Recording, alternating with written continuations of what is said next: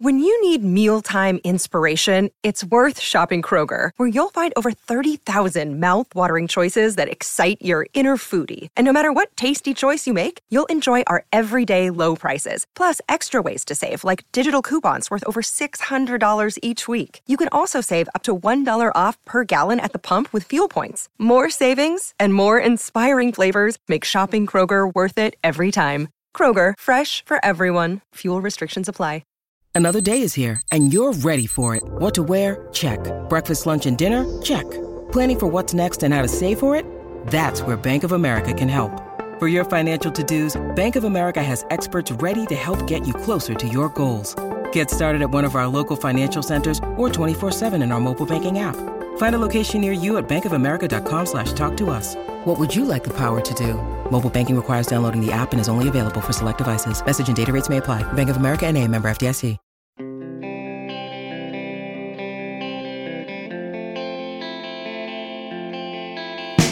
Oh, we can talk about problems, we can talk about potential pitfalls, but, it's Christmas.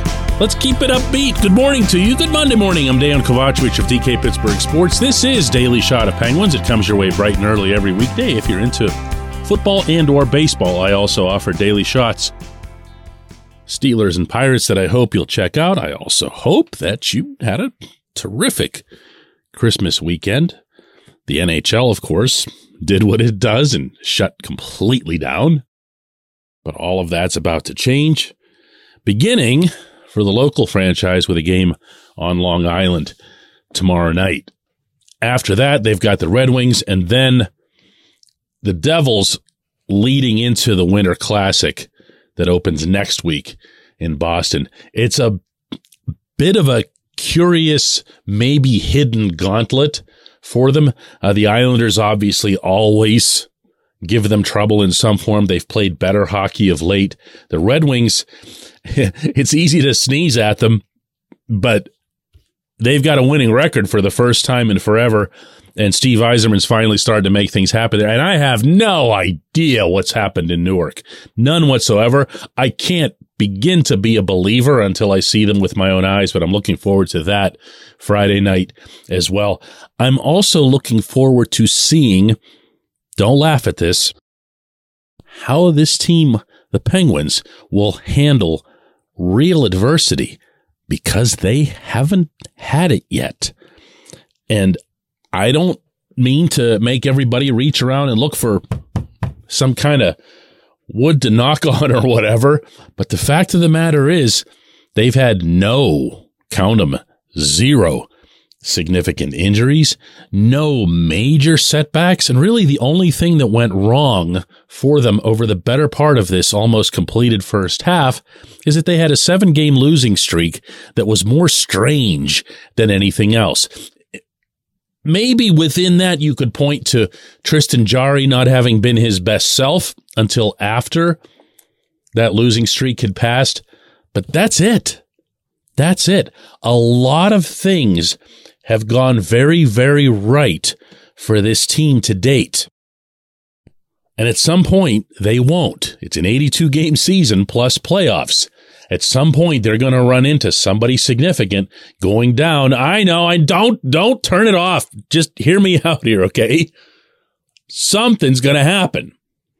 And we're going to see what they're made of much more at that time than we have through these first nearly 40 games.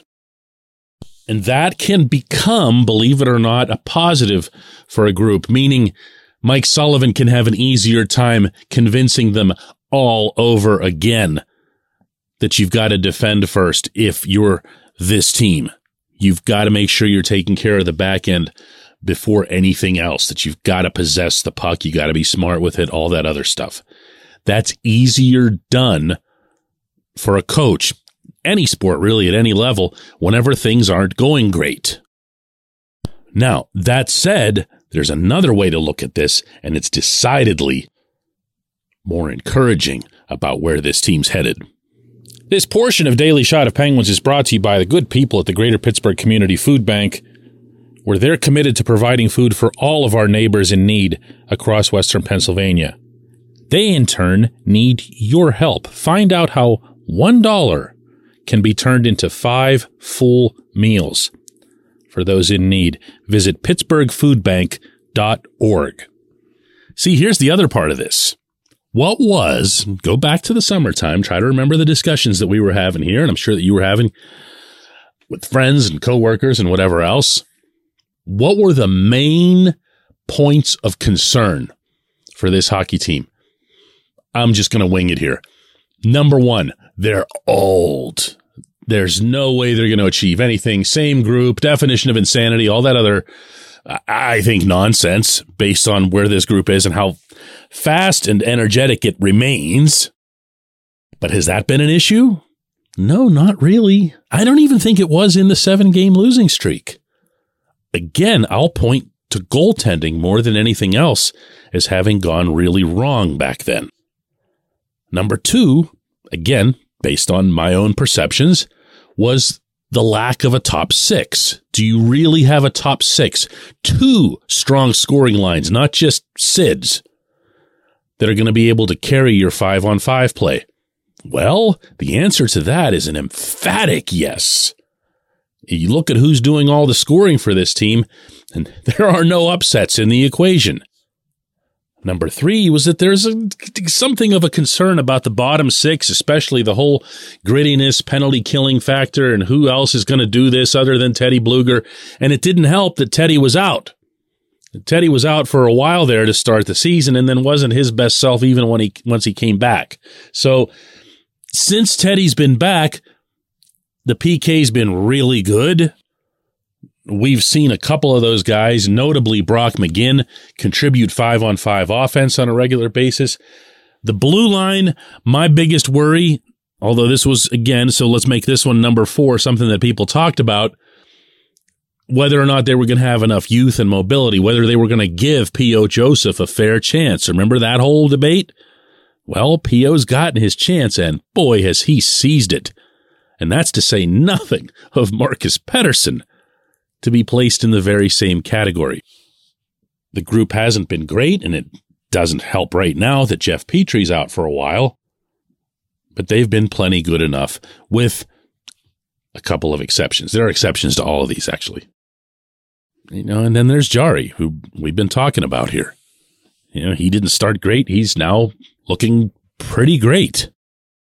Although I don't think he was very high on most people's list of concerns. Power play, well, I guess you could say that was a concern for the first quarter of the season. It sure isn't now. Look, check, and check. Okay, you can go right down the list. And this team has probably shown itself to have wiped away most, though not all, of the concerns that are there. I'd like to see a lesser role for Jeff Carter. I'd like to see a little bit more grit in his place. But I also understand where the salary cap is, and I can wish for things that I can't get. I'd like to see Brian Dumoulin scratched for a while and maybe reconstructed. They need to figure out what's wrong with him instead of just suffering through it on a nightly basis. And my other worry, even though it hasn't been one to date, because we're not even halfway through the season, is that find a way to get these guys a break. Like this Christmas break, this is great, but everybody gets one of these. Find a way to minimize practice. Find a way to minimize morning skate time.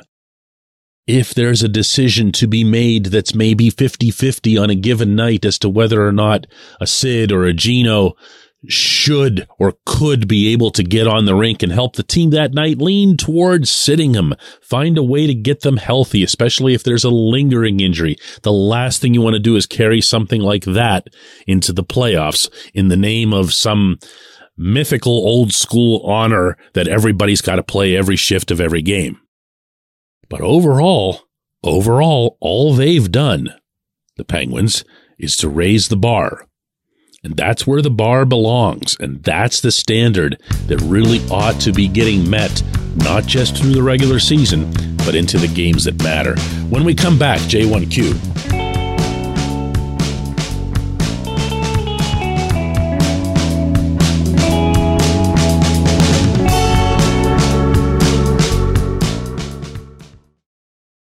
With threats to our nation waiting around every corner, adaptability is more important than ever. When conditions change without notice, quick strategic thinking is crucial. And with obstacles consistently impending, determination is essential in overcoming them. It's this willingness, decisiveness, and resilience that sets Marines apart. With our fighting spirit, we don't just fight battles, we win them. Marines are the constant our nation counts on to fight the unknown. And through adaptable problem solving, we do just that. Learn more at marines.com.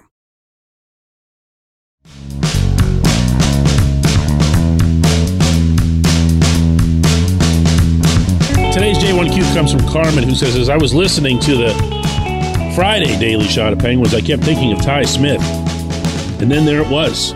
I think finding a way to give him a shot over Dumo is key for this team to achieve its fullest potential. But I'm not sure how that can happen given the cap constraints. You know, Carmen, if you want to make something happen within the cap, if you really, really, really want to make it happen, you can find a way. They're not palatable ways. There's something that can be really distasteful at times, but you can do it. So I don't ever like saying they can't make a move. If you really, really, really want to do something, you can do it. And I'm with you on the Smith concept. And although you didn't elaborate on why, I'll elaborate on my own feeling. And that's that you want to have on your roster, I'm going to use this term again, as I did in the opening segment, potential.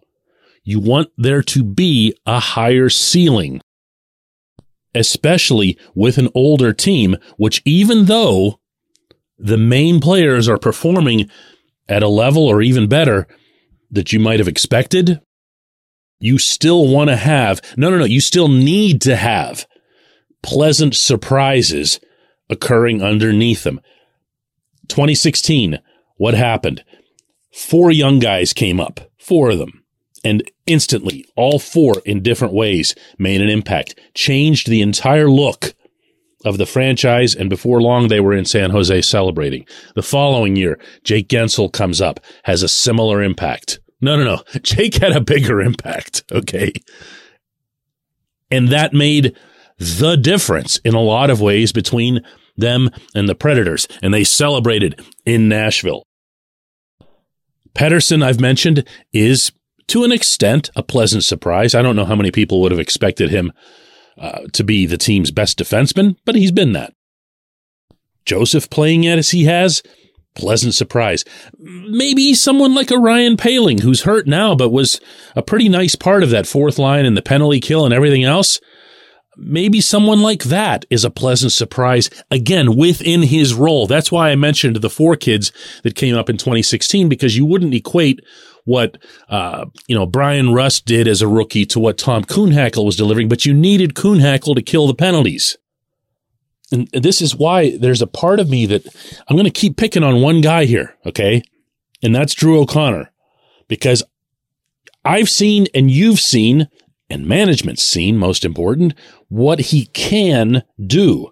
It just isn't delivered on a regular enough basis to get Sullivan to trust him and then to put him out on the rink long enough for him to have an impact. Now, you can blame Sullivan for that. That's certainly the reflexive approach to looking at this.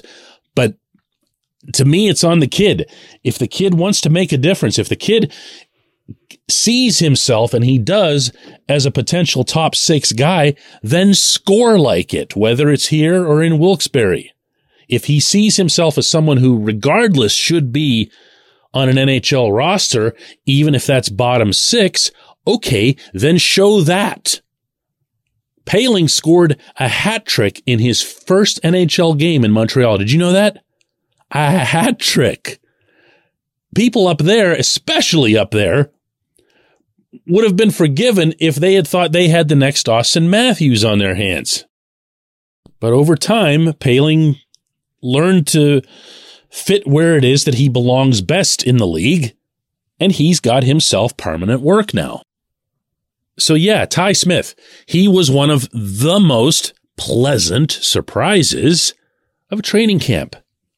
the coaching staff was gushing about him at a level that I thought was actually a little bit out of whack with reality. But maybe they were just kind of pumping his tires a little bit because they knew they'd have to send him down with the cap constraints and making sure that he didn't feel unloved or unwanted here, or that he'd never be given a chance. But he was actually very good.